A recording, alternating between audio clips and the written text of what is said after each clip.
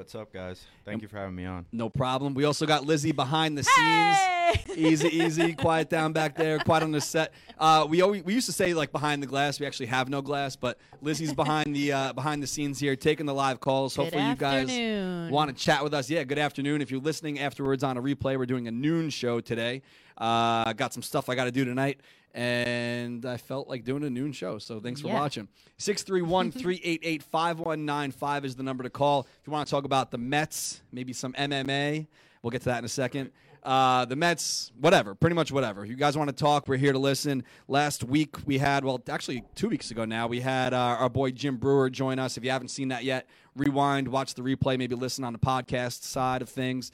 We had a fun organic chat, and the cool thing about it was, I was telling Chris here, we had a whole list of notes of things to talk about, and we got to none of it just because like Jim and I were kind of just gelling and having fun. So maybe we'll kind of have that same chemistry here in a second when we get into what you do besides being a Mets fan. But it's usually bad luck to cheers water, but let's get a cheers going really quick. Start this thing off. Do you drink? Do you drink? Oh yeah, I drink. Wait, not when you're training though? No, not so much when I'm training, just because it doesn't. Cheers, Lizzie. Cheers. Doesn't really vibe with trying to make weight and then trying to fight a 15-minute fight. I couldn't even picture it, man. I can't run for like a minute. I don't know how you can fight for as long as you do. For those that don't know, Chris is in the MMA. Do you say in the MMA? You're an MMA fighter. Yeah, I say that I fight professional mixed martial arts, yeah. Or when people start getting confused on me, I'm like, do you know UFC? Yeah. You watch UFC? You ever see UFC? And then sometimes they'll be like, just get a little closer. Yeah. I know UFC. I'm like, I do that. Yeah. I fight. I beat people up for a living. Yeah, so, I started following you, I think maybe last year on Twitter. I saw that you were a Mets fan. You were engaging a lot with the 7line account.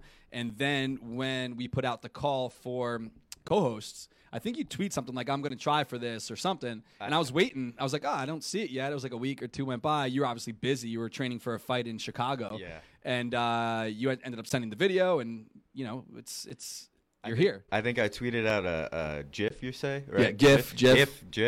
Of from Napoleon Dynamite when the woman is they're selling something at the house, and it's like a ship in a bottle, and she looks at her husband, she's like, I want that.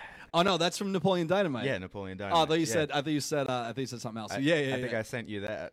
And no, it was the Tupperware scene. Yeah, the Tupperware. Yeah. He's like trying to sell her Tupperware, and like, yeah. She totally wanted like the 13-piece set from Uncle Rico, throwing bombs over the mountains over there. But so you're here, and ended up working out. We're both available this day, and I know you're kind of right around the block as far as what you do. Like you train out here, right? Yeah, this works out perfect. So I have a gym that's within Gold's Gym in Islip, which is right off Southern State, right on off Spur as well. And then a lot of my training gets done in Farmingdale. We have another larger location where a lot of the fighters condense from Nassau County, Suffolk County.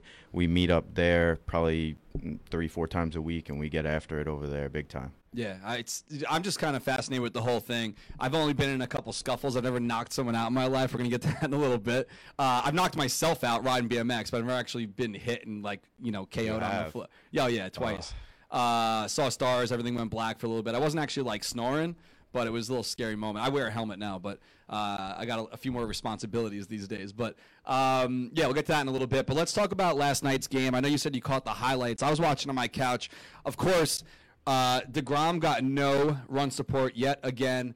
And look at this stat from our buddy Michael Barron. He tweeted last night after the game, Jacob DeGrom now has 10 no decisions this year, and he's given up 10 runs total in those 10 no decisions, which is unbelievable. How does this guy get no run support? I have absolutely no idea. But, it's not just him. The Mets are just not scoring at all. And it just seems like it's par for the course these days. If that guy's on the mound, you probably know they're not going to be scoring runs. And the Mets actually tweet something last night like another DeGrom gem. And you read the comments from what the Mets write. Oh, yeah. And obviously they're going to get fucking thrashed. It's like, yeah, but you guys can't score. So it's like, another DeGrom gem, what else is new? It's expected, but it's also expected they're not going to score runs. So it's like, he to his credit, after the fact, when he talks to the press, he does usually say the right things. He doesn't throw his teammates under the bus. He does. who was it? Frazier. Frazier was on with Boomer and Gio this week, which is actually a rare thing because once the Mets left the fan, Mets can't go on there, or maybe there's like I don't know if there's a gag order from the Mets, or if There WFAN, since they're a Yankees thing now, they can't have Mets players on. But for whatever reason, he was on the other day, and Frazier said to Boomer and Gio that he went up to DeGrom. He's like, listen, you can get in these guys' faces. Like, you're doing your job, we're not. No one's going to take it personal if you tell them, step it up, score some freaking runs, get your head out of your ass, And he doesn't do it. So, the guy's a leader. Obviously, he's the only all-star. I'm rocking the jersey right now. Shout out to Majestic. If you haven't picked yours up now, maybe hit up the website, MLBshop.com, or wherever you can pick jerseys up. The only thing I don't like about it is, obviously, it's representative of where they're playing. So it looks like I'm rocking a Nationals looks like jersey. Nationals. I mean, obviously, it's got the, all the national flair, the DC flair on there. Obviously, it's red. If you're listening afterwards, it's whatever. Go Google it. But it's my thing now to pick up the jersey each summer of whoever made the All-Star game. Maybe one day I'll frame them, hang them up in a row. I want to open a bar one day, so maybe that'll be like the plan. Yeah, that would be sick. So I don't know, whatever. Perfect So decor. I skipped the DeGrom jersey when they were in, I think, Cincinnati or wherever it was a few years ago in 2015. Yeah, 2015 I skipped it. So now I'm getting my DeGrom jersey now. But anyway, back to Nimmo. Last night after the game, he was talking to Gelbs. Listen to this. First walk-off home run, what's that like? Unbelievable. I mean, thank you fans for staying. Thank you guys. I know things aren't going the way you want, but thank you for still coming and supporting us. Brandon, yesterday you struck out against Leiter. Came up aggressive, first pitch swinging. What were you looking for in that spot? Just a good pitch to hit. Just like I always. So basically, he just goes on and talk about, his performance. But the Mets, pretty much whatever. If you guys want to talk, we're here to listen. Last week we had, actually 2 weeks ago now, we had our boy Jim Brewer join us. If you haven't seen that yet, rewind, watch the replay, maybe listen on the podcast side of things.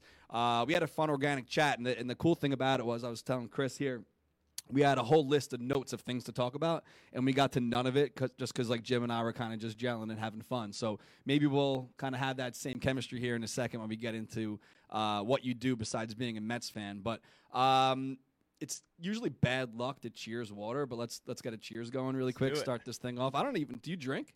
Do you drink? Oh yeah, I drink. Not when you're training though. No, not so much when I'm training, just because it doesn't. Cheers, really, Lizzie. Cheers. Cheers. It doesn't really vibe with trying to make weight and then trying to fight a 15-minute fight. I couldn't even picture it, man. I can't run for like a minute. I don't know how you can fight for as long as you do. For those that don't know, Chris is in the MMA. Do you say in the MMA? You're an MMA fighter. Yeah, I say that I fight professional mixed martial arts, yeah. Or when people start getting confused on me, I'm like, do you know UFC? Yeah. You watch UFC? You ever see UFC? And then sometimes they'll be like, Just get a little closer. yeah. I know UFC. I'm like, I do that. Yeah. I fight. I beat people up for a living. Yeah, so, I started following you, I think maybe last year on Twitter. I saw that you were a Mets fan. You were engaging a lot with the 7line account. And then when we put out the call for co-hosts, I think you tweet something like, I'm going to try for this or something. And I was waiting. I was like, I don't see it yet. It was like a week or two went by. You were obviously busy. You were training for a fight in Chicago. Yeah. And you ended up sending the video, and, you're here. I think I tweeted out a GIF, you say? Right? Yeah, GIF of from Napoleon Dynamite when the woman is they're selling something at the house, and it's like a ship in a bottle, and she looks at her husband, she's like, I want that.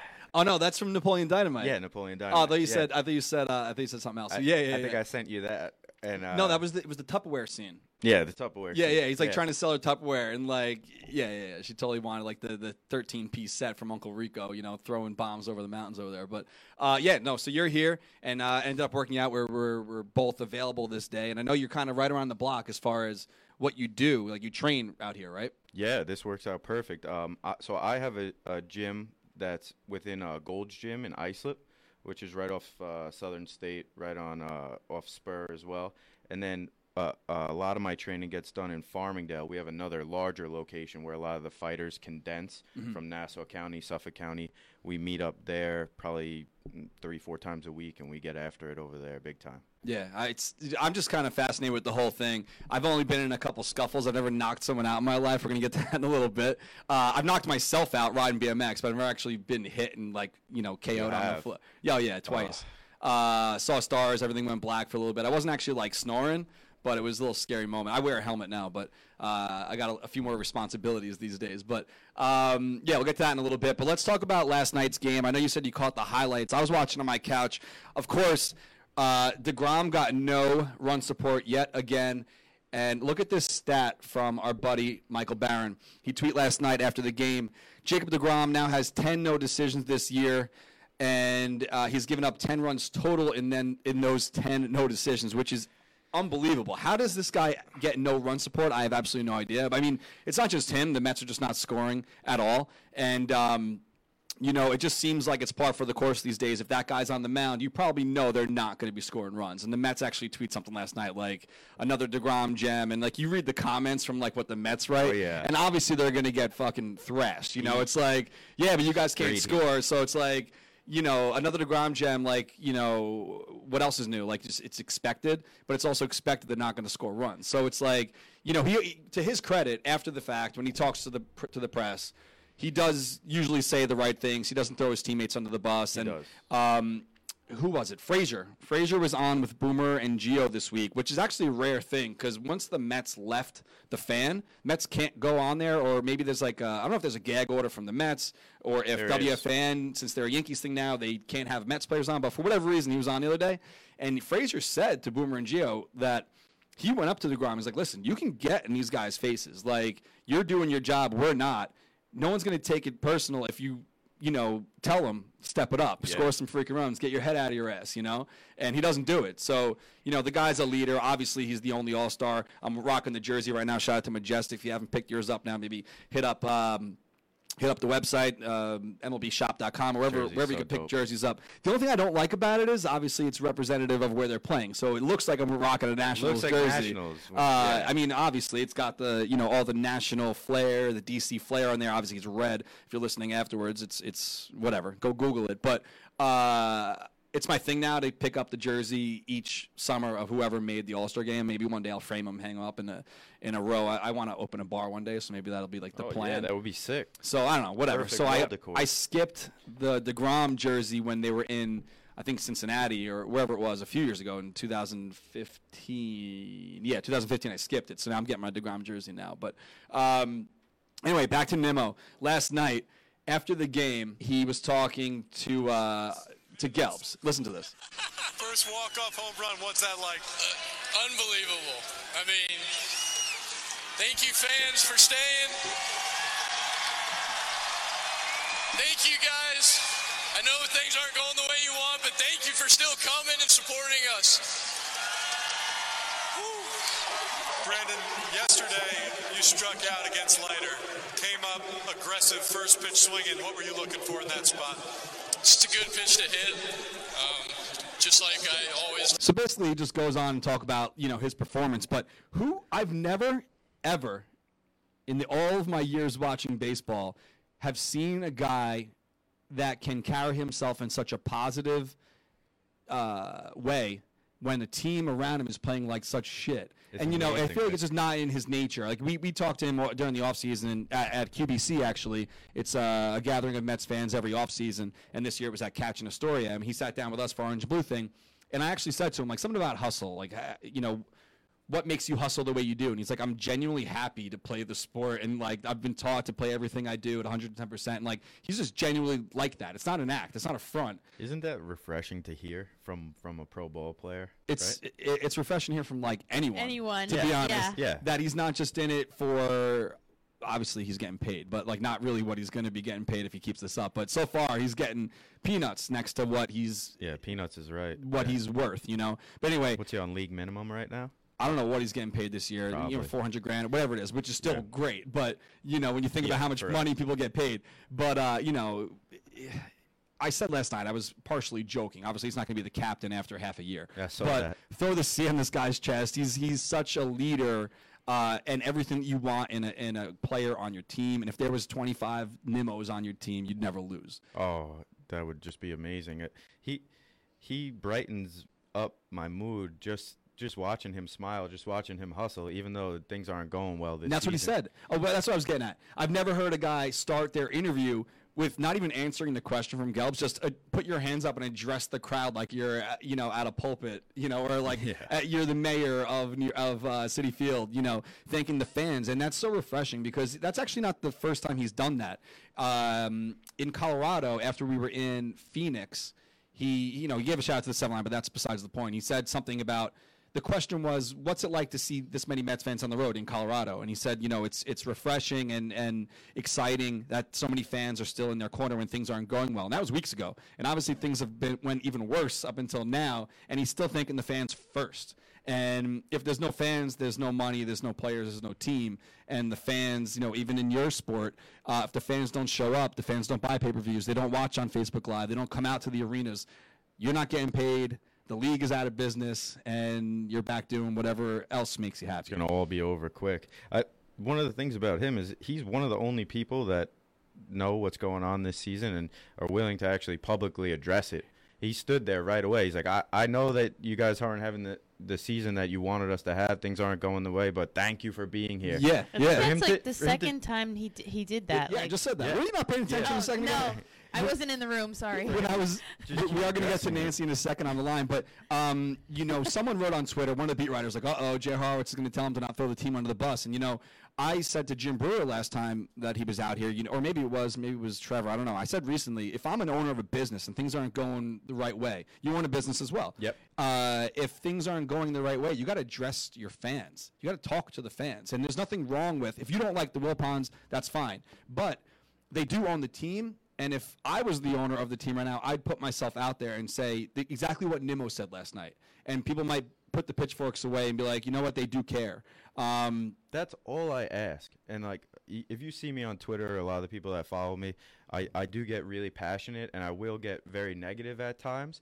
It's not because I care, and it means so much to me, and I just want them to show me that they care too. Right. If they just stood in front of a mic for just 5 minutes and explained, hey, listen, this is why we attack things this way, and this is what we're going to try to change, what Nimmo did in 20 seconds, if they just did that for a few minutes, it would make the whole fan base feel so much better, like they were with us on this thing. I agree 100%. Like the way I market the 7 line, we talked about it before we went live. No one takes things serious when it's run by someone who you think is a phony or a fake. And the way I run this is like the other night, I was out at the ballpark on Monday. I used to do this a lot. I would walk around with business cards that had a gift card code on it, and like the 20th person I saw that was wearing something that night, I would walk up to them and be like, here you go, next shirt's free or whatever. Little things like that go so far, and as a business owner, you got to do that, do stuff like that. You can't just be like, oh, DeGrom bobblehead, everyone's going to come. Like, no, you got to come out and Cespedes shin guard. Oh, yeah, the shin guard. Oh, my God. I wrote something about that online. It's like, who is dying to get this? I saw that. that. It's the most useless giveaway I've ever seen. I think I retweeted it. Look at what we got here, like little tchotchkes we got on set, bobbleheads, whatever, Mr. Med here, little random-ass stuff that you're going to actually display. Is anyone displaying a shin guard? Just going to... It was the weirdest thing I've ever seen. That's for fouling the ball off your leg, right? Yeah, and one of my girlfriends on not sexually. One of my friends that's a girl plays kickball, and she's like, "Oh, I used to play kickball." And I'm like, "Who the fuck needs pads to play kickball?" Anyway, girls. Let's get to the lines. We have Nancy in Uniondale. What's up, Nancy? Hey, what's up this afternoon? It's still a good day to be a Mets fan. No worries. We got this. This year? We got this. And by the way, just to touch base on the shin guard, I wore mine and my husband's like the whole day, and I actually do have them up with my Met collection. No way. I'm totally serious. I'll have to take a picture and I'll post it. I need a picture of you but I in did the think shin guard. I thought we should all throw them on the field after the game, but I didn't want to get a lifetime ban, so I thought not to do it. But I wanted to say, what about? I know that you said Nimmo can't be captain because he's only played like a half a year, but what if Callaway said, why don't we have like Captain of the Week or something, just to give some motivation, some spark, because he is like the spark plug that they need. I mean, I know I love my Captain Ray, love him, but when he's not like right there and actually playing, it's like hard to really cheer them on. Like, what do you think about? Like, could they do Captain of the Week or Captain of the Month or something? I don't know. I don't think it's a bad idea. I don't see them doing that now, because it's almost kind of like giving them another thing to be laughed at about. Yeah, because like the way the team's playing, and you don't need another like mask or another thing to distract you from the fact that the team stinks right now. But I'm not against maybe him being a captain in the future. I'm not trying to strip David Wright of his title anytime soon. David Wright's still there. He's still in the dugout. He's still a presence, and he's still taking his swings. He's out there last night jumping around with the guys after the victory. But Nimmo certainly holds all the qualities that I would expect to see and hear from a captain. I don't think they need a captain of the week. I think that maybe that could be something that like the fans could maybe do. I agree with that. Who was the man this week? Maybe an idea for the show. Who is Captain of the Week? Listen, why don't you call next week and let us know who it is? Oh, that would be cool. All right, Nancy. Thanks a lot. Enjoy your day. Oh, thanks. Love you guys. Later. All right, bye. Bye. Captain of the week. I mean, it's not a bad idea. I just don't think they need more things. Like last year, they did the hat, not the hat, the crown. And Lizzie hated the crown. Let's not talk about the crown. Oh my God, and I said I hated it. I said earlier in the year, I was like, is this something that they are going to continue doing for the whole year? Or is this something that's like, once things shit the bed last year and they were clearly out, end of August, September, whatever, you barely getting any victories, are they still going to give this crown out? And they held true to it. They like kept I thought up. It was the worst idea ever. It was like giving a bad kid a treat for being an asshole. I felt like somebody watched a Ranger game. Yeah, the Broadway hat. I got an idea. What's your other teams? What else do you like? So, Mets probably my biggest team that I follow. Then I'm a New York Giant fan. I'm a Knicks fan. I'm in hiding right now, and I'm a New York Ranger fan also. All right. So yeah, I mean, they do adopt things from different teams and stuff like that. The Rangers have the hat as the well. Broadway hat, hat, right? So as soon as I started seeing that, that's what came to mind to me, was that they just pulled it. It seemed almost like disingenuous, like it's been done before. They did the belt. A lot of people do the belts. Yeah. I just wasn't sure if it was something they're going to keep up. I don't even know if they're still doing the grinder. It's kind of like, I think that was supposed to be saved for like big hits, like at big moments, big hits, whatever. We'll grind it out. But now it almost seems expected. Was that from some of the guys? Was that the yeah. After the grinder, after the hits. Well, when Frazier went down 2 or 3 times this year, I feel like that went by the wayside. Yeah, it's bad luck. And what about Frazier? The guy's never been on the DL like ever, and now he's on twice in the same year. So it's like this team. I don't know. This franchise somehow it finds a way to drag your physical well-being down into where the standings. All right, so let's actually get to the standings now, because the Mets are playing piss poor, as you've known. They only won 5 games in the whole month of June. They haven't won a series since May 20th. They just split with the Phillies, so I don't know if you want to see that as a positive. They did split with the Phillies. They only won 5 games in June. They were already 5-5 here in July, so things are looking better already. They do got 4 games against the Nationals coming up tonight. We got Mats versus Scherzer, and Mats is having a bounce-back season. Pitching to a 3.31 ERA. He's 4-6, but as we know from DeGrom, wins don't matter anymore. DeGrom is the best pitcher in baseball, and Scherzer actually, 11-5. But we were talking about that yesterday. I did a little live stream here when I was showing off the jersey. Scherzer's going to get the nod as the starter, whether or not DeGrom deserves it or not. It's the home team, the home guy. They're showcasing their team. They're showcasing their player on their own turf. Mets fans just don't even bother getting upset about this, because it's going to happen. Even if DeGrom, who he does deserve it, he's not getting it. So I've conceded that already. Just get it out of your mind. But last night, they asked Mickey Callaway, and he's like, yeah, he deserves it. He should be the starter. I'm like, that. Now they're just saying stuff just to say it. It's good for, you want to have your guys back. But we all know that Scherzer's going to get it. He says a lot of stuff just to say it at this point. just to try to get people off his back. Isn't that sick? Look at how flipped those standings are. Unbelievable. You would have thought Well, you'd think that Washington would be on the top of the leaderboard here, but they're just a with 500 us, team. that we'd be at the top, maybe Atlanta and Philly right under that. You expected the Marlins to be in the basement, and our win percentage is tied with the Marlins. Yeah, dude. Win percentage exactly identical with the Marlins, and we thought Fire that things sold would their be flipped. team this year. Unbelievable. On the positive side, Noah Syndergaard did pitch a rehab start in Brooklyn last Sunday. He threw a bullpen this week, and he is going to start tomorrow night. Too little, too late, but he is going to start tomorrow night against the Nats. And the trade deadline's only a month away. And the guy that I'm hearing the most about right now, at least from just reading social media, is Wheeler. So Wheeler might be on the block here soon, and it's coming up soon. And I'm not really opposed of getting rid of anyone really. Anyone really? I mean, you wouldn't, even if DeGrom was.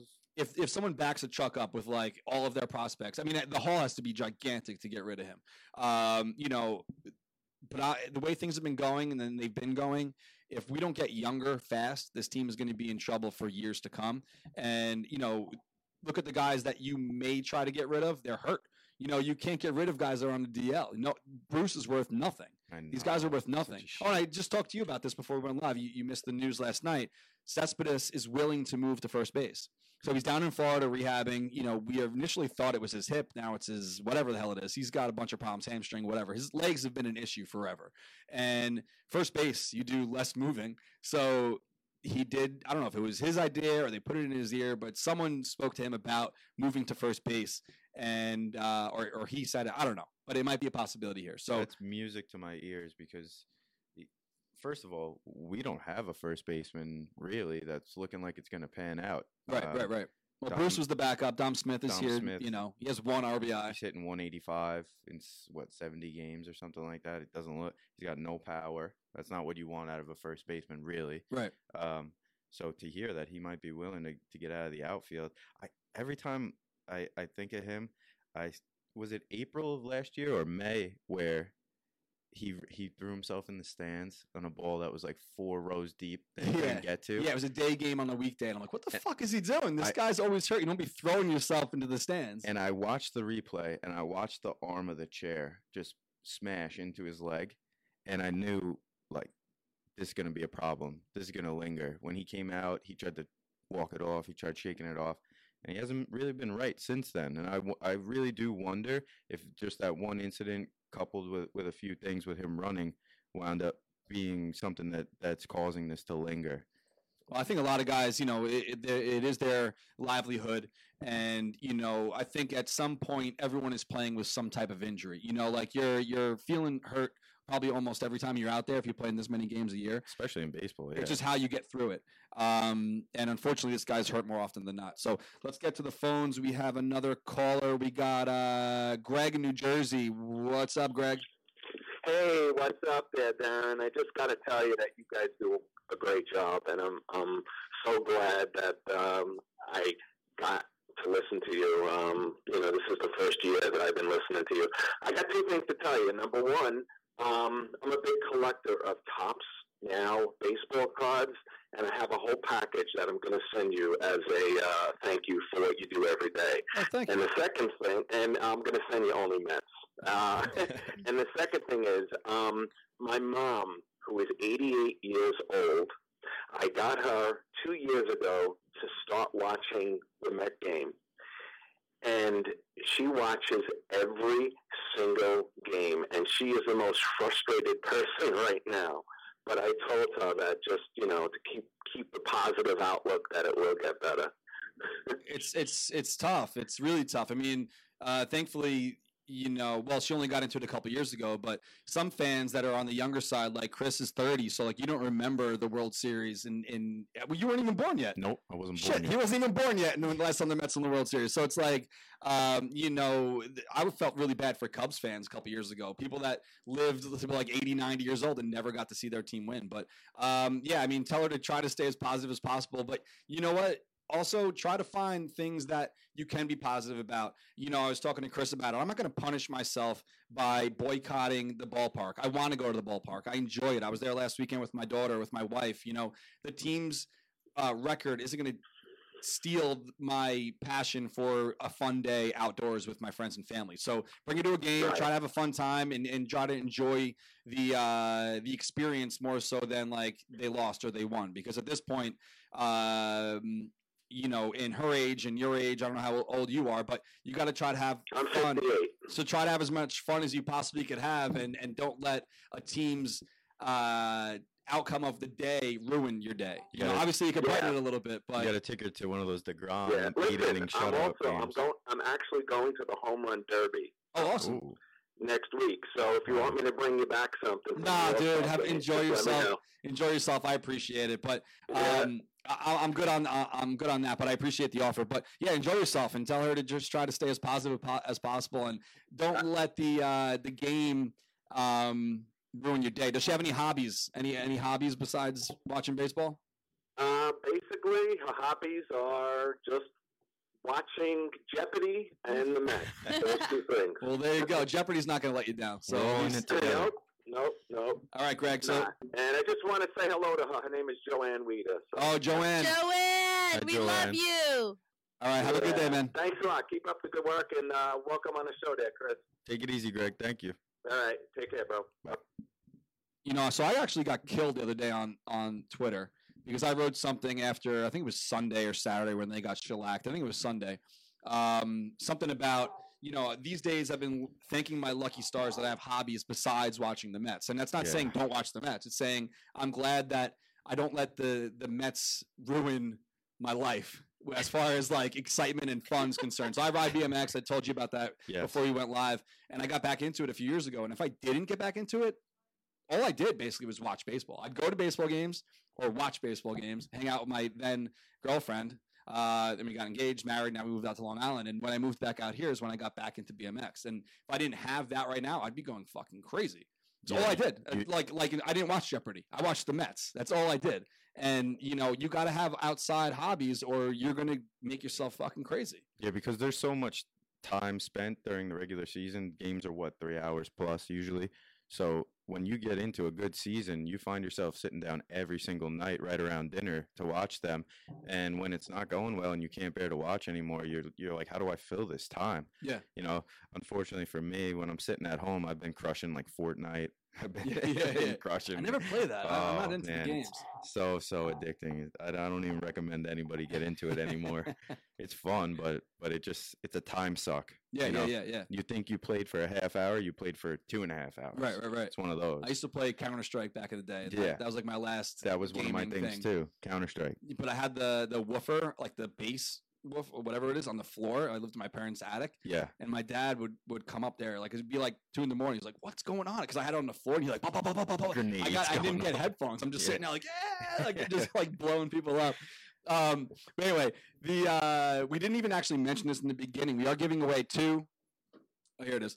2 DeGrom bobbleheads. I don't think I mentioned it in the beginning. So if you're watching live right now and you're watching on Facebook, share the show. Tell your friends you're watching Orange and Blue Thing. If you're watching on Periscope or Twitter, just click that little retweet button. Like I was talking about last Saturday, I went to the game with my wife and daughter. We ended up getting 3 of these. I'm saving 1, giving the other 2 away. She was walking around with like all of her, she's 3. She was walking around with all of her crap. She's like, this is my toy. This is my, like, she brought her little duck from a Ducks game. She had all of her stuff. And she's like walking through City like this. Like someone's going to like steal it. Yeah. I'm like, I'll put it up. It's safer with her that thing than it is in your hands. My buddy, you know, listen to this shit. My buddy, you watch the show. Now I can't remember his name. Oh my God. Anyway, my buddy in Mark Healy. It's kind of his own fault. Not his own fault, but he left his bobbleheads under his seat and went out to go talk to a friend, and someone stole them. So I don't know if he had them in a bag, but he wrote on Twitter afterwards, he's like, it kind of sucks. I left my stuff there for a second. It's gone. But like, I do feel bad for him, but in this day and age, if someone leaves 2 bobbleheads sitting underneath their chair, I mean, not that you should expect them to get stolen, but I'm not going to personally take it. I'm not a thief. I can see it happening. Of course, someone leaves, oh shit, look, 2 bobbleheads, boom, gone. So unfortunately, especially sorry the that happened. Yeah. That's the only bright spot of the year. Let's get to the lines again. We got Patrick in California. What's up, Patrick? What's up, Pat? Yeah, how's it going, Darren? How's it going, guys? It's nice to see you. We're doing good. What's going on with you? Pretty good, brother. Great weather out here. But my main question was, if you were the owner of the Mets right now, and I know that you said that you would go out there in public, and you would say something, about the team status, what would you do and what pieces would you trade to make this team a possible 70 or more win team this season, or try to compete for the wild card? And if anything, I know it's kind of crazy, but would you try to go after Manny Machado or Bryce Harper? No, I wouldn't go after Machado or Harper right now. I mean, Harper, he's not even on the block until the end of the season. Okay. But yeah, I mean, they seriously, like, I don't think anyone's off the table. But try to make a trade now just for the sake of this season. I think that that's the wrong way of thinking. You're not trying to trade a guy now to try to compete for the wild card. I think it's a very far stretched goal to set that you're going to get back to the playoffs this year. I mean, there's too many holes to fill. Who's to say, though? I mean, I don't want to play devil's advocate here. After the All-Star break, if guys are coming back and you're getting Bruce, and thanks for the call, Pat. If you're getting guys back, like, let's say you're getting Cespedes back, you're getting Syndergaard back, you're getting Bruce back, you're getting all these guys back that were hurt the first half of the year. That's contributed to us losing so much.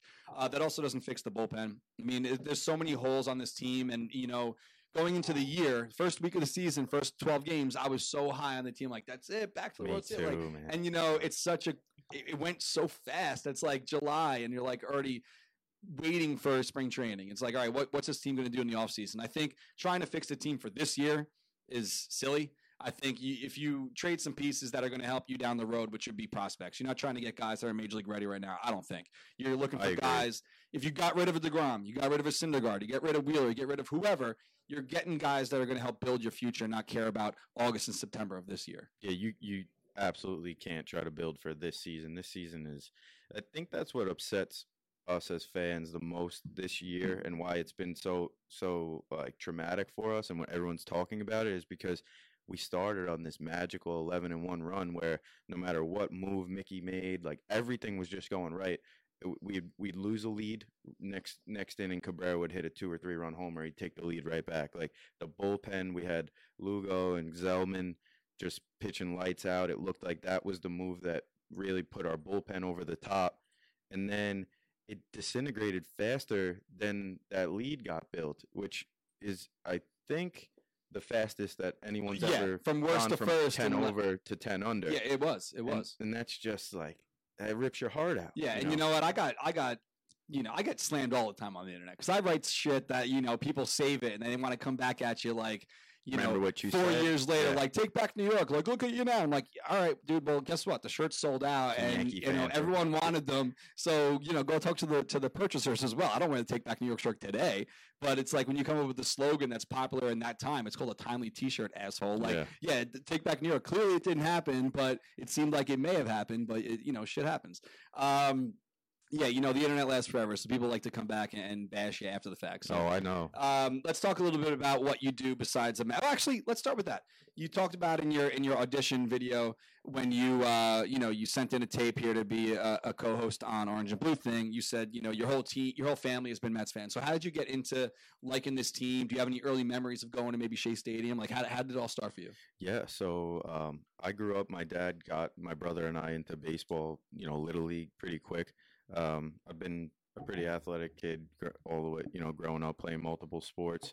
So my dad actually grew up a Yankee fan, but forgive me, I'm forgetting exactly the moment, but one of the coaches got fired after having like a great season, but they had one bad playoff series. They had maybe almost 100 wins, and Steinbrenner fired the guy. Mm-hmm. My dad swore the team off. He's like, I'm done with them. Switched over to being a Met fan right around the time that we were, getting old enough to go to the ballpark. So I have really, really fond memories of Shea Stadium. We used to have partial season ticket plans. We'd sit in the mezzanine. I went to the Subway Series, one of the World Series games with my dad. Yeah, they bumped us up from the mezzanine. It was freezing that night. I'll never forget it. So you're like 11? Yeah, I was in the 8th grade. Wow. Yep. And they put us up one level into the upper deck. But I mean, I'll never forget that experience ever. It was amazing. Ride or die. I mean, once we got old enough to drive, it was just getting crazy. We were going to the ballpark almost every weekend, just grabbing tickets right at the gate, going in. I went to the last game ever at Shea. That was fucking depressing too, because like if you remember, they had that ceremony planned, like the Shea goodbye, Mhm. and they didn't do it before the game for whatever reason. So like they knew that if they lost that game, like the season's getting demolished after you walk. Like the last time you walked out of that stadium was, unless you worked there, was the last time you were going to see Shea. Yep. They just got eliminated from contention to play in the playoffs. They had this depressing Shea goodbye ceremony with Piazza and Seaver, which was beautiful, but they should have done it before the game. Were you there? Yeah. Yeah. And I'm I like, was what the fuck? Like are you serious? I Is that didn't- you're closing the ballpark? I couldn't stay. I swear to you, I just couldn't do it. Someone probably has video of it, but ESPN was outside that day, or Major League Baseball, MLB Someone, yeah. Network. They were broadcasting because, like you said, it was the last day at Shea, and playoffs hung in the balance based on winning or losing. Yeah. And I'm like, they gave away a T-shirt that year or something. It was generic. It was too big for me anyway. And like we drank at the game, we got really invested in it, so we were so let down. I think Church hit a ball to like the warning track at the very end, and I could see I was sitting right there. I knew it wasn't gonna go out, and we needed it. And I'm like walking out right where the cameras are, and I just like tore the shirt like off my body. It was so depressing. Like pulled the Hulk Hogan Yeah, there. it was just dragging. Would you have a fake behind ID? me. You were like 17. Yeah, I mean, we probably we probably drank on the way in there or something like that. They got forget some how great old I was. stories from back in the day of like sneaking beers in. And, before 9/11, they weren't as strict, obviously, with security. So I'd walk in with like, I'd go to 7-Eleven prior where they get like the 64-ounce Slurpee and just pour like 3 Steel Reserves in there and just like walk in like, hey, it's soda, and just get whacked. Steel Reserve. Yes. But, obviously, yeah. We're classy. Only the Yeah. best, only the best over here. So let's get into a little bit about how you started beating people up for a living. I got the little slideshow up here if you're watching live of some of your fights, matching up the weigh-in and things like that. So you talked about, being an athletic kid. Did you grow up fighting? Were you a wrestler? Like, how'd this happen? Yeah. So at the same time, I kind Where'd of you go to high school? I went to Islip High School. Okay. Born and raised there, pretty much. And by like the 3rd grade, I think my brother and I came home with a flyer for the youth wrestling program. It was And like a Cobra Kai flyer. Yeah, and my dad had wrestled a little bit in high school, like 4 years. I think he wrestled 9th grade to 12th grade, and then a couple seasons in college. So we didn't think anything of it. He saw the flyer and was like, he recognized one of the names of like a Lindenhurst guy that was running it, and he was like, "I'm gonna bring you guys down there." We didn't know. Yeah. So it turned into like an epic family thing. We wound up wrestling. My brothers and I. There's 4 of us. So 3 of us wound up winning New York State championships in high school No wrestling. way. And my brother Brad took 3rd twice. So So you everyone don't fuck with the weights. Like Yeah. they see like, oh, the And- brothers are here. Like, and our team also was, I think we still have the record for like the Suffolk County tournament. We crushed it. We had my senior year, we had 3 state champions, like 4 all-state guys. So it was just like a hammer team. Yeah. And unfortunately, that, as you know, in high school, how things go, like when you're good at a sport, but it's not like a mainstay sport, it's not the football team or something like that. Like the football players or some of these other people, they have a little bit of a chip on their shoulder with you. right. So You get into a lot of fights at school? we were getting into a lot of scraps, like out at house parties, Right, or right. over girls. Everyone wanted to take a shot at, like, oh yeah, you think you're so tough, Right, the right, right, wrestlers, right, the right. wrestlers, because That's we all gotta hung out suck, together, and it would just lead to that's And where they'd a be- lot they'd of the be fighting sleeping, stuff yeah. started. And after some of that in high school, got into college wrestling, took it really seriously, All-American a couple times at a few different colleges that I wound up going to, Nassau Community College. I and went then- there for a little bit. Did you? Yeah. And So then did I. did you? Oh wow, look at this. And then I went to SUNY Oneonta only for a year. And what made me stop going there was when I came home that summer, I was helping my father with the ISOP youth program, and one of the kids' dads that was there was a friend of my brother's. They were young at the time. I was coaching that age group, and he would always be, the Ultimate Fighter show was on that time, and he'd be like, he knew I wrestled. He'd be like, "You ever think about doing this? You ever think about doing this?" And That's like next level though. If you're wrestling and then it's Yeah, going from it's a big jump. I Well, had that's a lot of other trepidation. training that's involved. Yeah, this isn't just like I wrestled, but I never threw a punch like with any form. I didn't box as a kid growing up. I didn't. Yeah, I did maybe karate for like a year because Yeah. like one of my buddies did it or something. right. I quit. So I was like, whoa. Getting struck like that is a whole different thing. He was a kickboxer, so he's like, listen, come. He's actually a huge Met fan too. His Wow. name is Joe Panarello. He'll probably listen to this. He'll get a kick out of it. But he's like, you gotta come hit mitts with me. I'm telling you, you'll love it. And I did. I hit pads, and like as soon as I started hitting the pads, I just had this big smile on my Yeah, face. yeah, It was yeah. just awesome to get that. That's why I told you you should come hit pads with me. I'm telling you, you'll love it.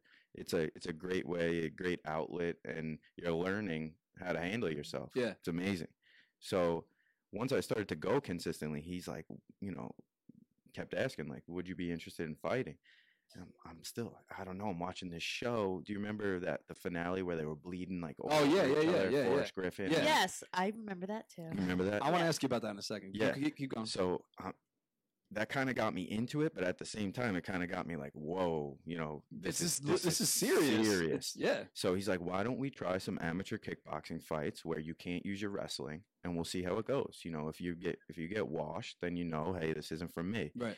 And I went into an amateur fight. I wound up finishing the guy. I went into another amateur fight. I wound up finishing the guy. Another one, I wound up winning. Then I fought for a belt. That guy's coaches like threw in the towel, and then they were like, all right, well, You're good. You're a wrestler. Yeah. So why don't we do the MMA thing? Because that's where you want to go with it anyway. I Right. didn't want to be a kickboxer. I just wanted to learn. Right. So I went into one amateur MMA fight, which is, you don't do this anymore. It's unheard of. The game has changed totally. Mhm. And I just used my wrestling background to submit to the state of New Jersey, and I got my pro license after one amateur win. That Wow. was it. I just went pro. Started fighting, like trying to figure it out on the fly. I still barely had like any striking in reality. I was just going in there, taking people down, just being tough, submitting people. And I tried not to jump in all the way. I was working for Budweiser at the time, Uh-huh. but it just kept going so well that Yeah. I just So rolled now with it. you're 12-4, right? That's when you turn pro. So if Yeah. I'm right, so I was doing a little Wikipedia on you before. So you're 12-4. Tell me if this is all right. Mhm. All of your 4 losses were by the decision. So it's not like no one's knocking you out. You're not tapping. No, I don't know if that's one of my things. you just won't tap. You'd rather have the guy break your arm than tap. Is Yeah. that One of my things at this point is like, you're not putting me out. That's like something I take a little bit of pride in, and I took pride in it in wrestling too. Getting pinned in wrestling means like the match is over. Yeah. And my first varsity match ever in 8th grade, they brought me up. This kid pinned me, and I was like bawling. I was so upset, and I just told myself like that is never happening again. I never got pinned again, and in fighting, I've never, knock that's on so wood. fucking baller. Like I couldn't picture being like, all right, guy's gonna break my knock on wood. I hope it doesn't happen to you, but this guy's gonna do something to me. It's gonna really fuck me up. I could end it because I'm probably gonna lose anyway in 10 seconds, but nah, fucking knock me out. Like I couldn't picture that. There was I a cannot couple picture times that. last fight where the kid like he got a clinch on my head, and he kneed me like in my chin, in my face, and you think about it for a second, like damn, I could just kind of hit a knee here, and this could all, the ref will step in here quick, and you're like, no, Yeah. no, So come on, motherfucker, let's go. I know you fought for the in the UFC at Nassau Coliseum. I think was it last summer? Yep, last July. And I don't know if Lizzie saw this, but in your post-fight, do you call it the post-fight interview? Yeah, post-fight So interview. the post-fight Yeah. interview, you're standing there, and someone's asking you a question about like, is it tough to get in a rhythm when you don't fight as often? Like, how often would you want to fight Me, ideally. if you were in the UFC? Because I know like in PF, it's different rules, right? Yeah, PFL. No elbows, right? No elbows, right? But In the UFC, like how often? that Twice a doesn't year? really matter to me. No, the way I come from with wrestling, it's such a consistent thing that I think to get in my rhythm, I need like 4 or 5 fights a year. Wow. Which means every 3. If you were in the 2.5, UFC 3 still months. with those rules? Yeah, because you got to figure like something's going to go your way probably if you're a decent fighter, where you're going to put someone away quick and not be injured. And then in that instance, like I've had fights where my first UFC fight, I choked the guy unconscious in like 1 minute and 10 seconds. I could have fought again that night if I wanted. Right. You know? Yeah. Or I You could have barely fought the broke next the sweat. weekend. Sorry, just start something in the background here. So I'm a more consistent guy. I feel like I can't get in a rhythm, and I think that was part of this fight, not to make excuses, but when you go almost a year without actually being in that moment, like the adrenaline rush and just the dump of your hormones and getting used to that. You need more time in there to find that rhythm. It's like, so what I was bringing up here in his post-fight interview, he brings that up, and he actually this guy's always got baseball on his brain.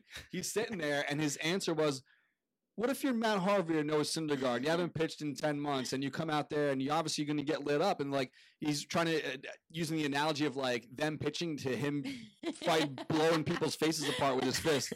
So it's like.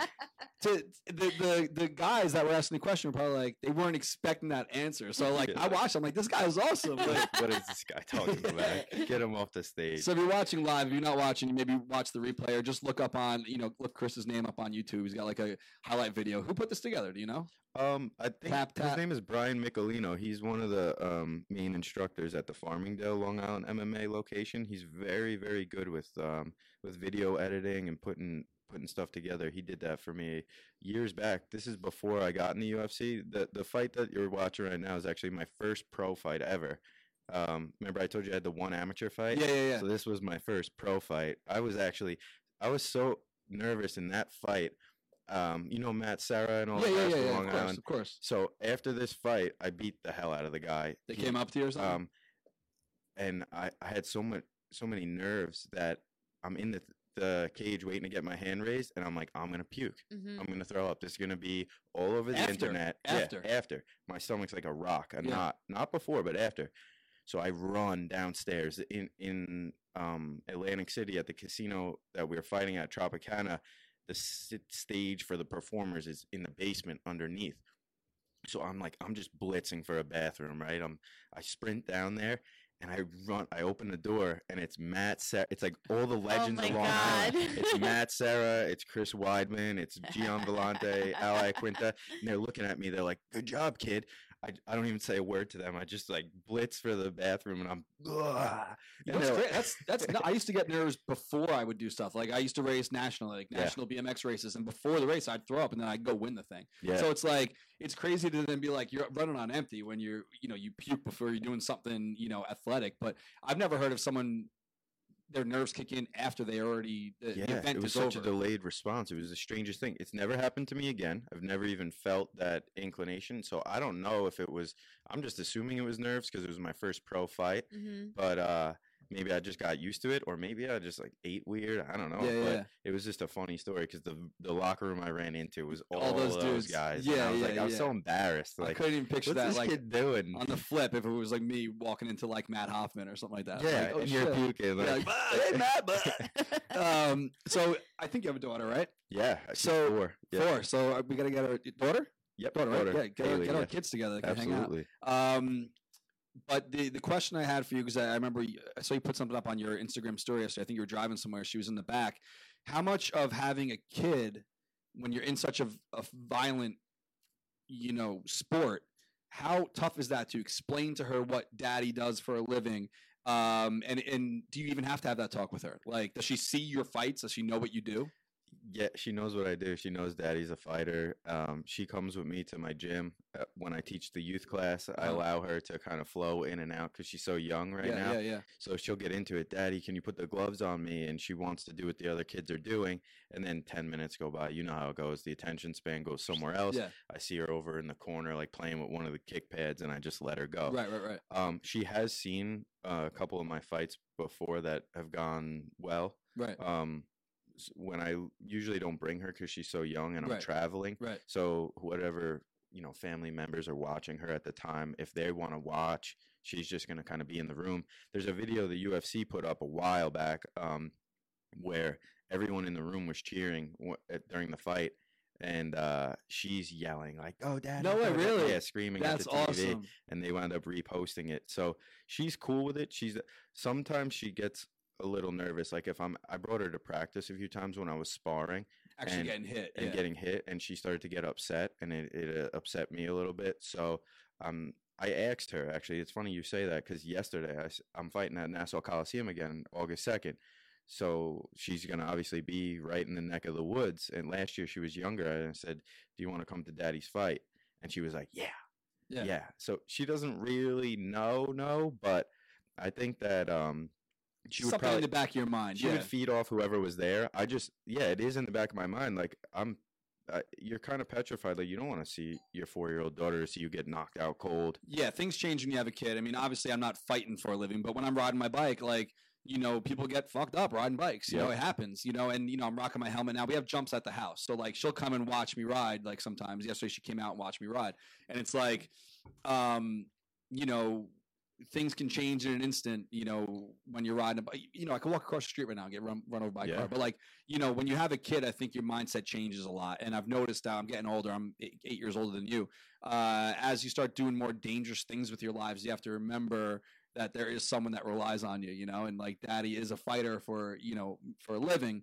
But it's good that you can explain to her, and she's excited to see you fight. And hopefully, as she gets a little bit older and she starts seeing, what's going on with it, she kind of grasps that you're in a safe, controlled environment. You're not out there on the streets like Rocky outside the bar with someone's hitting you from behind. Try to fight. You watch all the Rocky movies, like only in America. And Tommy the Machine Gun. He's fighting outside the bar. He's like, come on, bud. Put up your dukes. I didn't hear no bell. All right, so let's talk. Oh, you know what? I don't even know if people are interested in listening to us ramble about this, but I'm a big fight guy. I'm watching the fight the other night, and we talked about this before we went live. How much of the promoting of the fight dictates the guy that gets the shot? So, like, Brock Lesnar, obviously, is a big name guy, WWF, WWE, whatever, and now he's probably making a comeback now. So, the way that he markets a fight, and like McGregor markets a fight, or any guy that's like, over the top, they don't necessarily hate the guy they're going to fight, but they got to portray it that way because that's how you get paid. It's how you get in the card. Yeah. So, how much of that dictates you getting your shot, and is there any reason maybe behind that with you and UFC not being with the UFC anymore? Is like, I don't want to put words in your mouth, but is there any beef there with that, or does it have to do with promoting? Yeah, well, there's definitely beef there because when I left the UFC, they had me fight my contract out into free agency. I was 5-2. I had only the 2 decision losses, like you said, to 2 Russians who have not lost since. They're still undefeated. This is going on years now. Wow. Where nobody wants to fight these guys. Trust me. You run into a Dagestani Russian guy, and I've given them their props before, but up until this last fight, the only guys I've lost to were Dagestani Russian guys by decision. Wow. They're born and bred into a life that we can't even understand.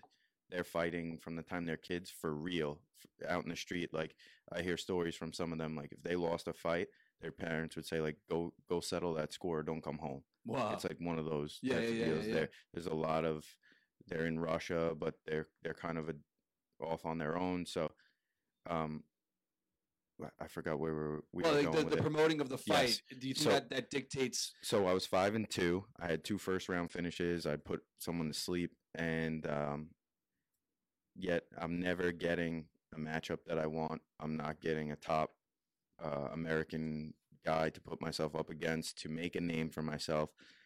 No venues that I wanted to compete at. I was basically getting like the bottom scraps. Right.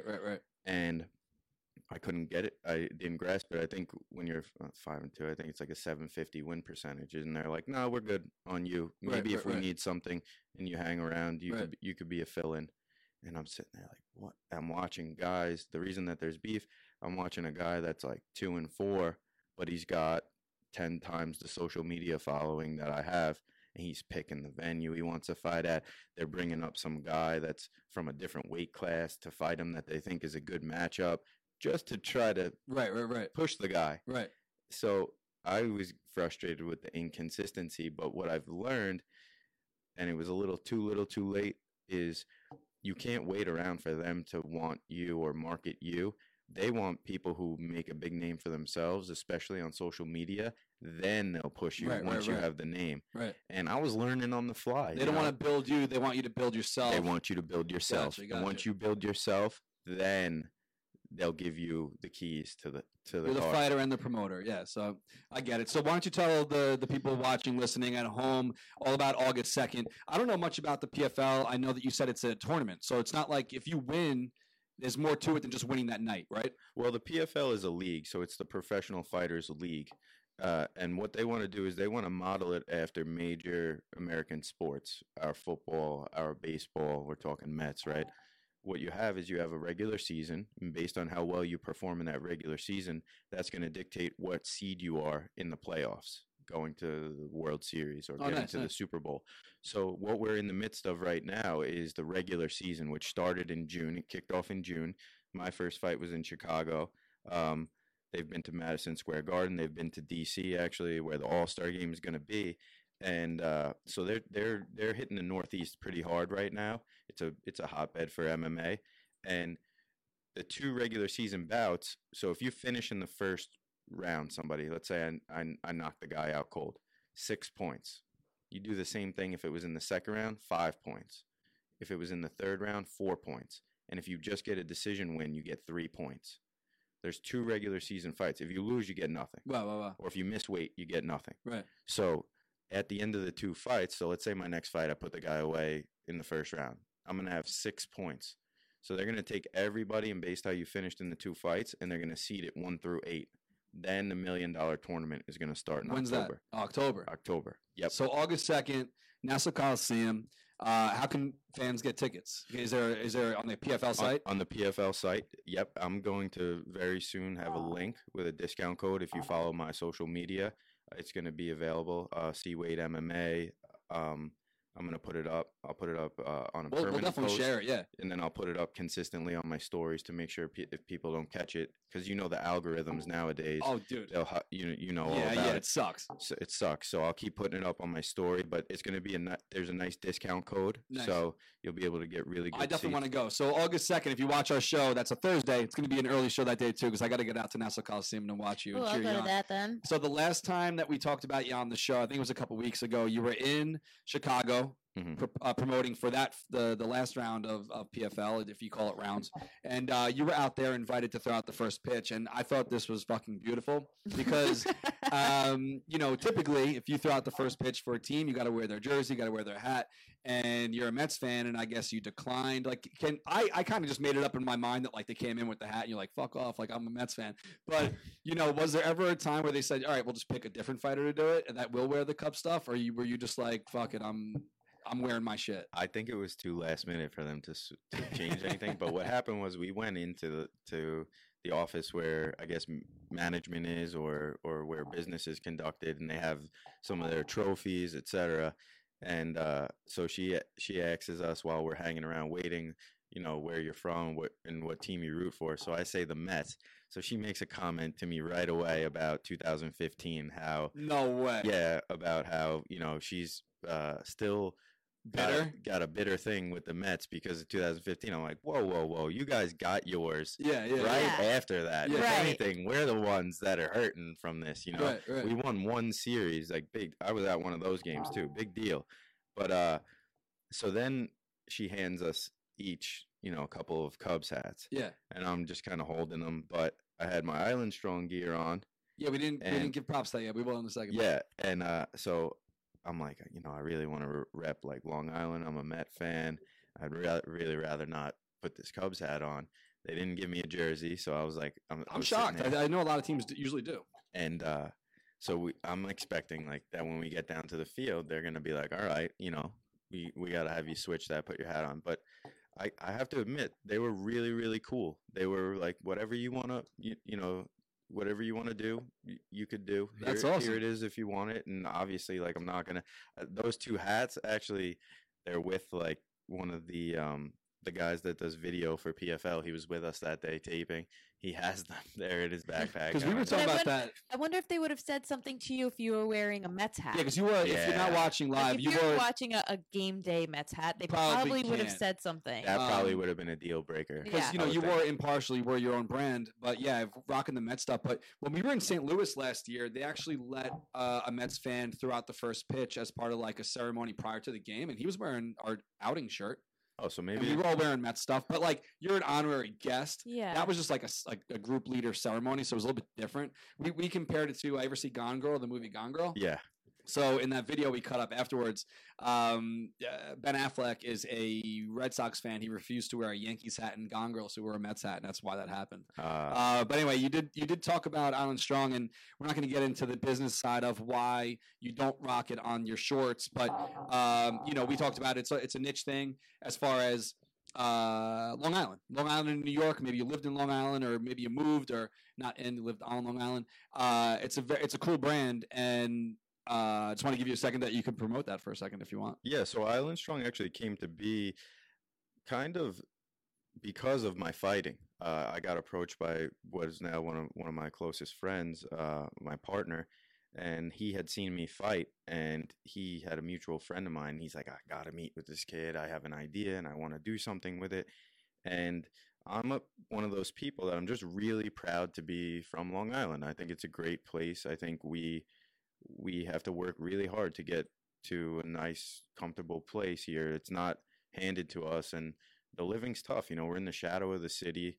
The competition is tough. It's a real rat race here. So, you know, and it's a beautiful place. And I wouldn't support where you're from. Yeah, I wouldn't choose it any other way. I love being from here. So when he came to me with the idea of supporting local businesses, supporting local charities, supporting local athletes, highlighting them, and making really cool, great, fun gear that's Long Island based, I jumped at it. I was like, let's do this. I couldn't wait.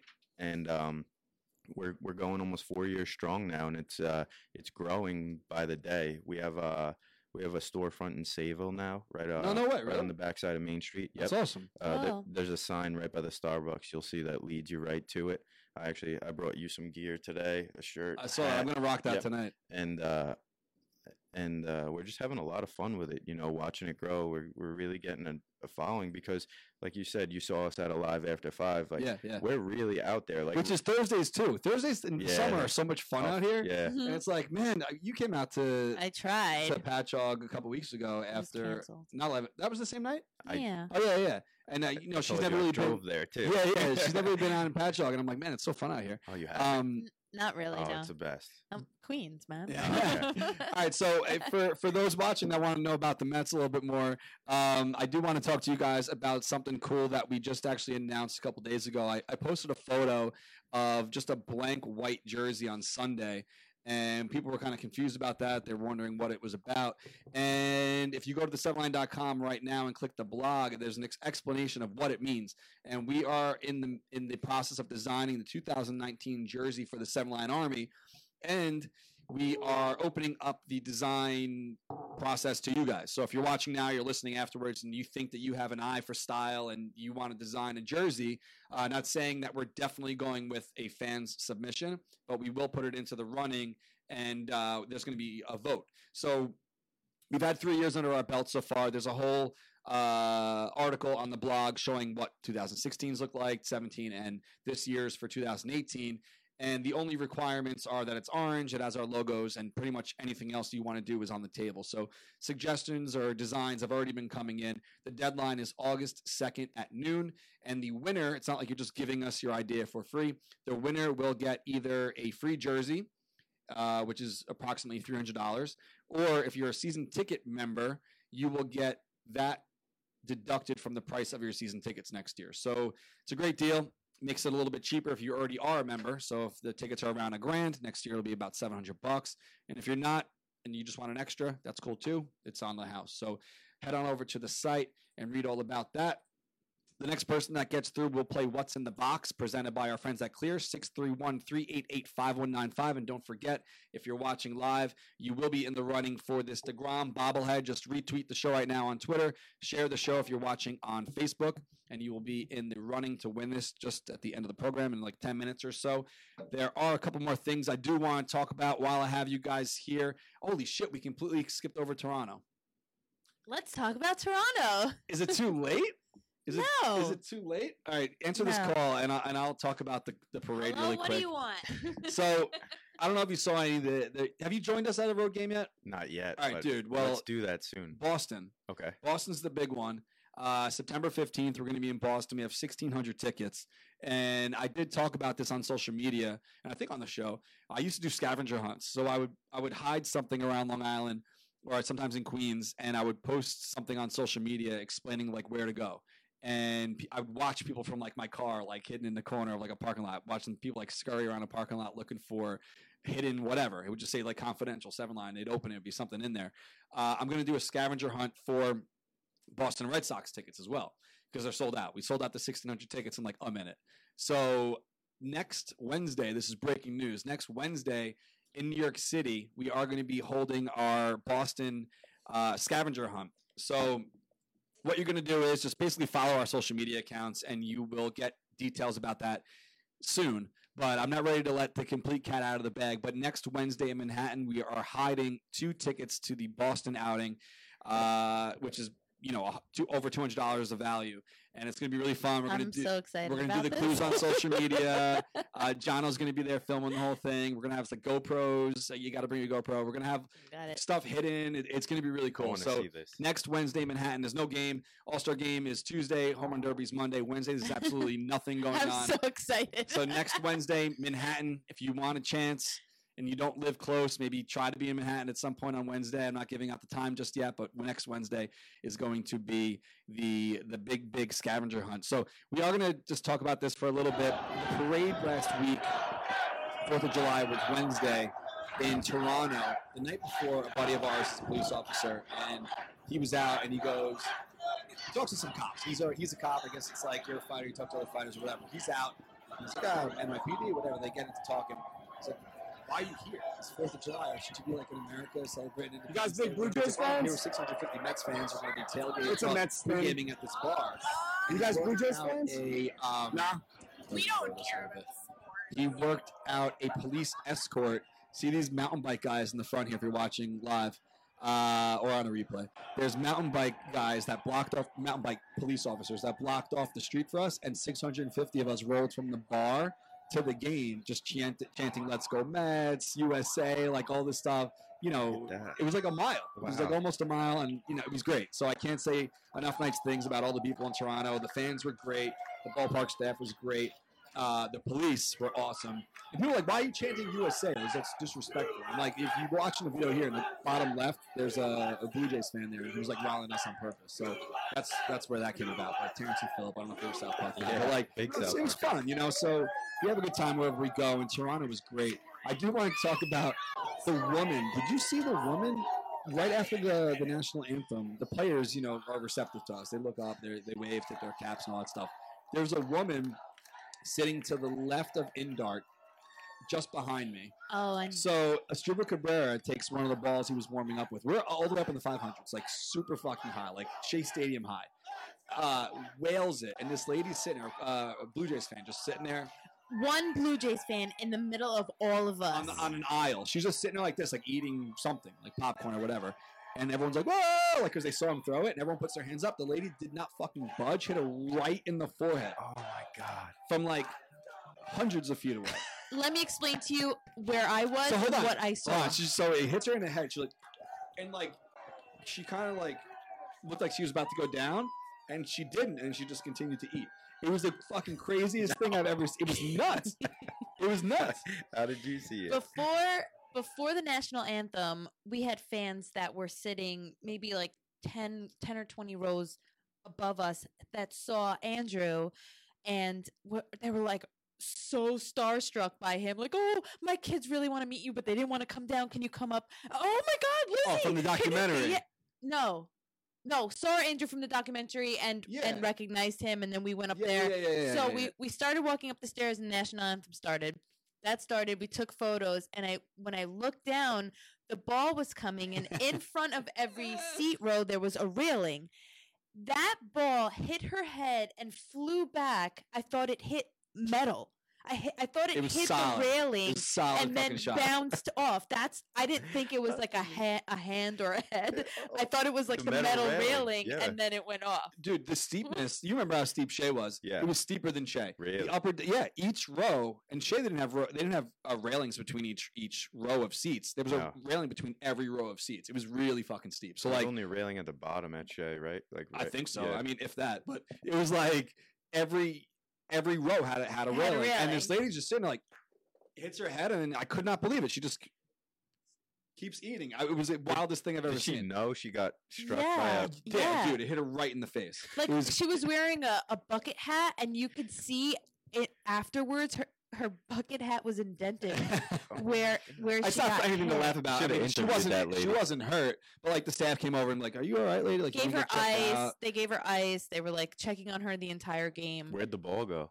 I don't know. Someone got it. Back to a Struble. Yeah, someone didn't catch. I'm telling you that I honestly, Darren's like, did you see that ball? And I was like, yeah. Like, I didn't think it was a big deal. He's like, Right it hit her head. I was like, in the face. It was bad. It was really bad.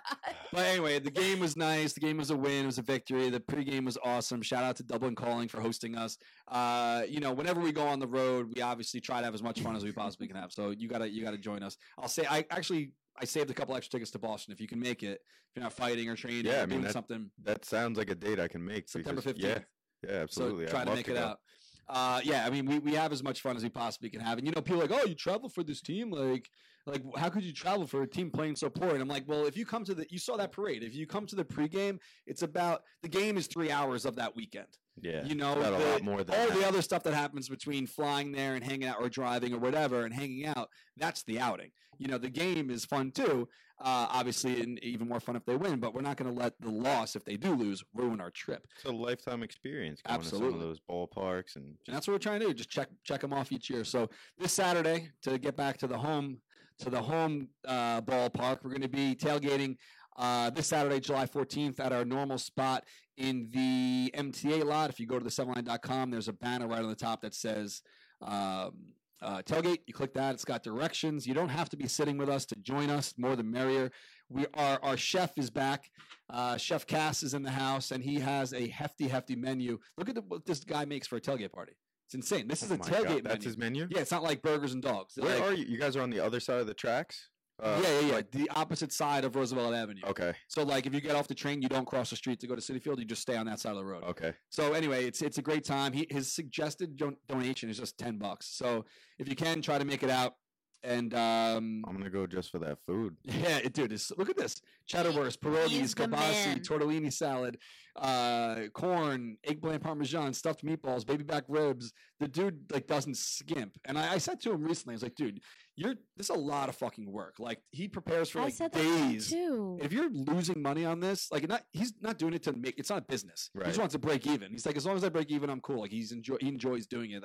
That's his donation towards. But I said to him, don't you want to have fun with everybody, and tailgate and whatever? And he's like, nope. I love doing he's still enjoying himself. this. But he's cooking behind a hot grill the entire time, and everybody else is like, well, you know, he's miserable. Well, not miserable, but probably he's gets not, so much enjoyment he from does. seeing He you guys loves eat it and love it. He loves it. People that love cooking, they like seeing people enjoy their food. So it's true. Maggio hit me up yesterday. I didn't tell you about this. So Dave Maggio, he makes all of our banners for our outings, and he's been doing it for a few years now. If you saw us in the World Series in 2015, he made that gigantic one. It's in the back right now, but he painted this one, the Tebow time one, and brought it down to somewhere in Jersey when Tebow was playing in Jersey last year, and Tebow signed it for him and whatever. He was really really nice guy. So yesterday, Maggio hits me up. He's like, "Do you think it's time to bring the Tebow time banner to Citi Field?"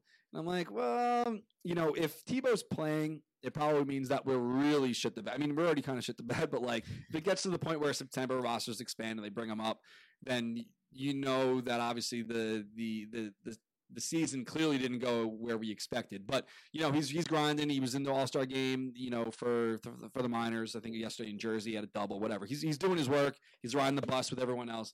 So he's like, should we bring it? I'm like, I don't know how it's going to be received with the fan base. Why don't we ask Twitter? So put up a poll. What do you think? And almost 1,000 people vote. 57% said yes, let it fly. So I guess we are going to bring it on Saturday. Ooh, I like it. So I mean, we asked the people and they won. So are you against him getting called up, or no? I'm a Tebow guy. I think that he's very positive, and like we were talking about to that caller earlier, positivity goes a long way, and clearly he's not trying to be a sideshow. He's doing his work, and I think he said yesterday he thinks that he still has a lot of work to do. And, the numbers kind of say right now that he is playing above what people expected. So if he comes up, he comes up. I'm not against it, And as far as a business is concerned for the Mets, it is a business. They do want to get asses in the seats. And the Yoenis Cespedes shin guard isn't getting asses in the seats. If this guy's on the roster, holy shit, they're going to have It's going to be good. It's going to be fun. There'll be some type of excitement, and I'm with it. So anything that brings more fun to the ballpark at this point, because right now I'd watch him play. There's not many other things to be cheering about. He reminds me of Nimmo. I mean, obviously, he's a little older. Maybe he's not quite the ball player that Nimmo can become, but Nimmo, the person. Yeah, the person The and the person, work yeah. ethic, and like you said, that stuff's infectious. And it's not to say the season is necessarily salvageable at this point, but I like to see that hustle and caring. So I'd rather see him than some of these guys that are getting called up. That this guy again. Yeah. Like, come on.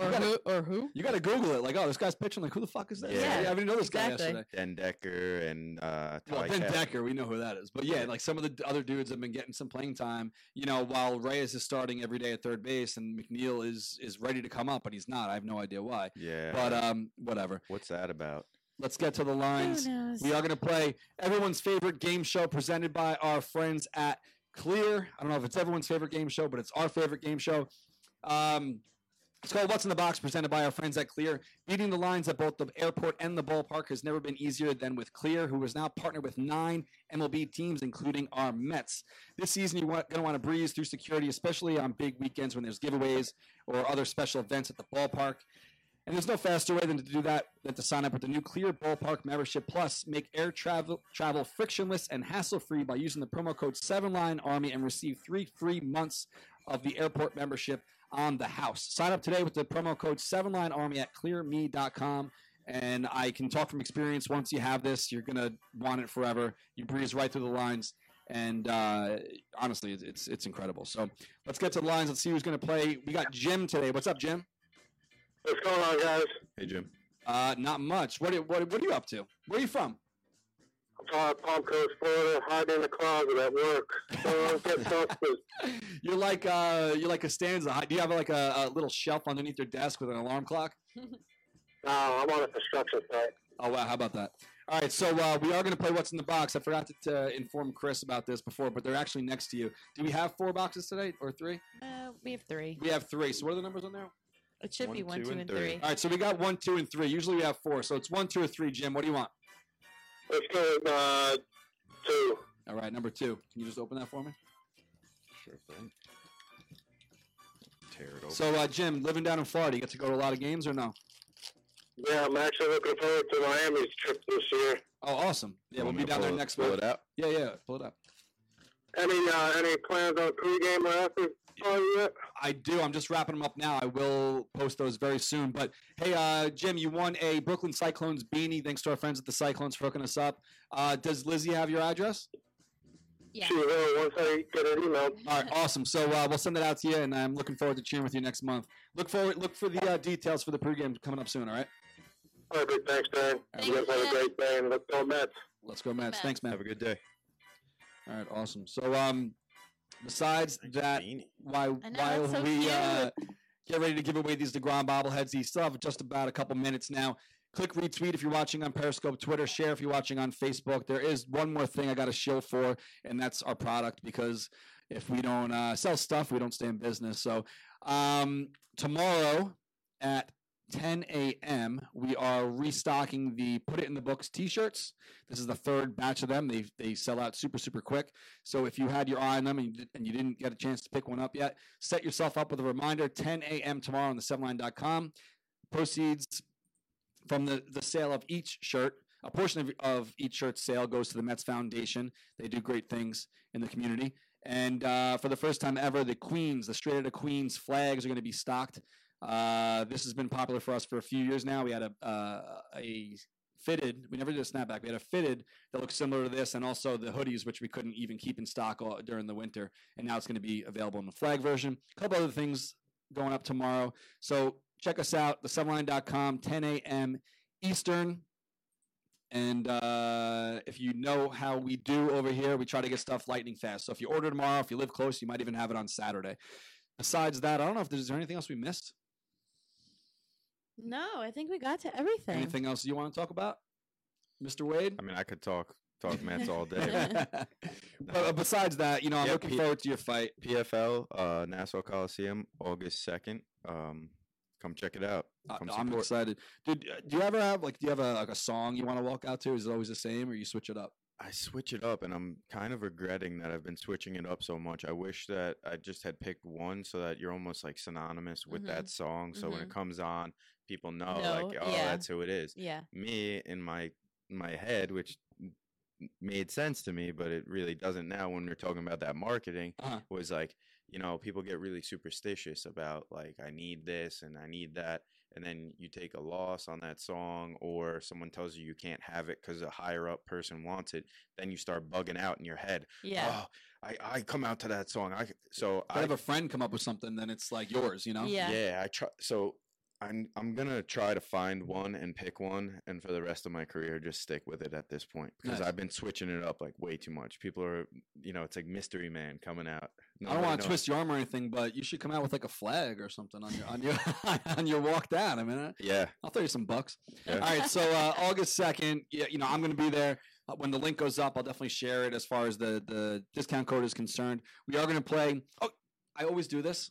I always forget something that I wanted to talk about. When you were talking about before coming out, hitting the bags or whatever you call it, throw punches. What'd you say? Hitting mitts. Hitting the mitts. You ever hear of Rough and Rowdy? Yeah, of course. I don't know if you're a Barstool guy. I retweeted one of their, reposted one of their promos because it had me just, I fell out of my chair. Did you see the thing that I said when that came out? I'm boys with KFC. I hit him up instantly, and I'm like, dude, I want to fight. I talked to him a little bit. What I want to do is, I've been talking about this. You look up Mets fans versus Yankee fans, like search it right now on Twitter. There's definitely a tweet from like 2012. I've been talking about doing like a charity boxing match, but fuck it, let's just, you know, throw a fist for real, where a portion of the proceeds, and she thinks I'm nuts, a portion of the proceeds goes to some local charity, and Mets fans fight Yankee fans. I'll bring my 5 best Mets fans, you bring your 5 best Yankee fans, and we'll do it in a controlled environment. We're not like bringing knives to fucking I think that's the worst idea I've ever heard. I want to do it. It's a great idea. So when Rough and Rowdy came out, I hit up KFC instantly. I'm like, dude, I want in. I want to fight Bald Vinny from the Yankees. Yeah. And he's like, why? Do you have beef with him? I'm like, no, it's just fun. Like, I'll fucking fight anyone. I don't care. Yeah. Like, I'm not a fighter. Like I told you before, like I've been in a couple minor scraps. I'm not looking to go to a bar and start fights, but I'm also not a pussy. So if there's a thing where it's like, this is something that I think would be fun to do, me get in the ring with Bald Vinny, or any Yankee fan, get in the ring. I called him out because like he's the leader of the Bleacher Creatures. I'm the 7-line Army guy. I think that would be dope. Fuck yeah. So is anyway, there a way that I can like headline? Is there like a pro Yankee dude, fan? you fucking run through the whole No, but I'm saying, is there like a high level Yankee fan? That we'll work on it. So right now, that's the card so far. Okay, who's out there, Yankee So fans? Bald Vinny, I called him. I texted him like, yo, you want to fight? Like, he's like, what is this about? Like, he had no idea what I was talking about. I'm like, oh, it's this thing, Rough and Rowdy. If it eventually comes to New York, I think it's a sanctioned thing. They can't just bring Rough and Rowdy anywhere. Yeah, they're in the middle of the country right now somewhere. Now they're going to Ohio. Which Youngstown, Ohio is pretty rough. I've been there. And I know some badasses. Why are they picking these places? Just easy well, to get. Dude, easy to get retards. They did West Virginia. Yeah, they want the fucking crazy rednecks to go out there and fight each other for like $1, you know? So it's like, whatever. Rough and Rowdy, it's a fun event. But if this does happen, I'm going to need to start practicing. Oh, yeah. Then you're going to start coming down to the gym. Absolutely. Yeah. Anyway, you know that game? You know that game at the arcade that comes down and you punch it? Yeah, I'm really good at that. So are you? I'm shit at that game. I got the height. You know, I got some leverage on that. I think the last time I always win. No one's ever beat me on that. I saw there's someone broke their hand on that. You probably hit hard. They missed. You got good leverage. Yeah, got some reach. Long arm. All right, so let's do the share contest. While I get too excited, Kelly's probably watching this right now, like shaking her head and you could do a girl fight. She doesn't want to do fucking it. Fighting. She doesn't want to do fucking it. Crazy. No, I'm good. Listen, I already told the guys. I actually called and spoke to El Prez on the phone. I'm like, I want to fight. Yeah, on the Barstool Radio. I called. I'm down. I'm down to fight. Give me 1 more minute for the share contest because my computer just died. Oh, that's awesome. So I could do it from my phone if you want. Anyway, Rough and Rowdy. I'm not to just promote a different fight league, but these guys have no stamina. It's like a minute in, they're dead. I don't know how you guys do it. Oh yeah, I was calling them innings before. You guys got 3 innings. You know, 3 innings. 3 5-minute innings. 3 or 5. How many rounds you go? Well, you do 3 in a regular fight, and if it's a title fight, you do 5. So your fight could literally be 25 minutes. Which is dude, insane. These guys go like if you watch it, they go like 2 rounds and they're dead. Oh yeah, they're just dead. Well, they're not training. A. Yeah. B. They don't know. So when you get into that fight, your adrenaline just kicks. You know, it's like a horse race. And well, the legs are the first thing that goes, right? Yeah, it depends. Like how long can your adrenaline sustain you? So they're probably gassing at like 40 seconds, a minute. Because think about a street fight. I think there's numbers out there, but your average street fight's only like 20 seconds, 30 seconds before someone breaks it up. There's no breaking up a fight until somebody quits. You know, so they don't realize what they're in for. They think it's going to be this quick. You throw a few, I throw a few, we talk some shit to each other, and it's over. Then you start realizing, shit, we're still standing here with each other after a few haymakers, and then you start gassing. Well, speaking of the street fight stuff, I mean, Kimbo, you know, rest in peace. But if you watch there's a fight on YouTube where him and some other big ass guy fought like in a gym. You seen it? Shit, yeah. So, and it's like long. You talking about when he fought the big white guy? Yeah, and it's like the LAPD cop. It was how he lost that one. People were like pushing them. Yeah. That wasn't 20 seconds. That was like 5. That was a long fight. They were dead. Yeah, dead. Like 5 minutes or so. What's going on in there? You good? All right, awesome. So anyway, let's get to this share contest. Retweet first for the DeGrom bobblehead. Just tell me when to stop. Quick. Stop. All right, Michael V. Ronan. It's at Mikey and the Mets wins the retweet contest this week. I'll send him a note right now. And let me get over to Facebook quick. So guys, if you want to chill with us this weekend, we're going to be at the ballpark on Saturday. Tailgate lot should open 12, 1 o'clock, something around there. MTA lot. It's called the Southfield lot as well. If you've never been there with us before, just go to the7line.com. Click on the little icon that tells you about the tailgate, and you will come and have a good time. All right, so let me scroll through here now. Well, can you tell me to stop? Stop. Joseph Libero. Joseph Libero. He is the winner of the share contest. All right, guys. So besides that, see you guys next Thursday. Next Monday is the All-Star game. No, next Monday is the Home Run Derby. Next Tuesday is the All-Star game. Next Wednesday is the Boston ticket scavenger hunt in Manhattan. Look for details on that really, really soon. We are also working on something for Saturday that I can't talk about yet. If it comes through, I promise I'm going to promote the fuck out of it the next couple of days. It's going to be really, really awesome. I didn't even tell Lizzie yet. Oh, I hate that. So if that does happen, the tailgate party is going to be wild. So if it goes through, I'll tell you guys all about it tomorrow. Besides that, enjoy the rest of your night. We got Mets and Scherzer on the hill tonight at Citi Field. 4 games against the Nationals. Nationals are playing 500 ball. The Mets are playing like poo-poo. So if we somehow take 4 straight here, it could kind of get a little bit closer towards at least us being close to the Nationals. Doesn't have anything to do with getting back to the top. I just want to bury them. So do I. Just drag them down with us as we fall, you know, into the volcano. If he dies, he dies. Yeah. All right, guys. So thanks for hanging out. Thank you for coming. Thank you so much for having me. Drew's going to love all your Rocky talk today, though. I like Rocky. I used to think I was a fighter. I'm like, I'm going to be a boxer. After watching Rocky, you know, the dreams. I'd hit my brother and stuff right after. I couldn't even picture it. Having 4 brothers, or 3 of, you know, you're one of 4. All right, guys. So thanks for everything. Orange and Blue thing, another one in the wraps. Thanks for all your support of the Severline. We're nowhere without you guys. See you on Saturday and also next Wednesday. If you want to come to Boston, here's your chance. Free tickets. Manhattan. Not disclosing the time or location yet, but Manhattan next Wednesday. Make plans, take off of work, call in sick, whatever you got to do. And we'll see you guys out there. Let's go to the beach. Let's go, Mets.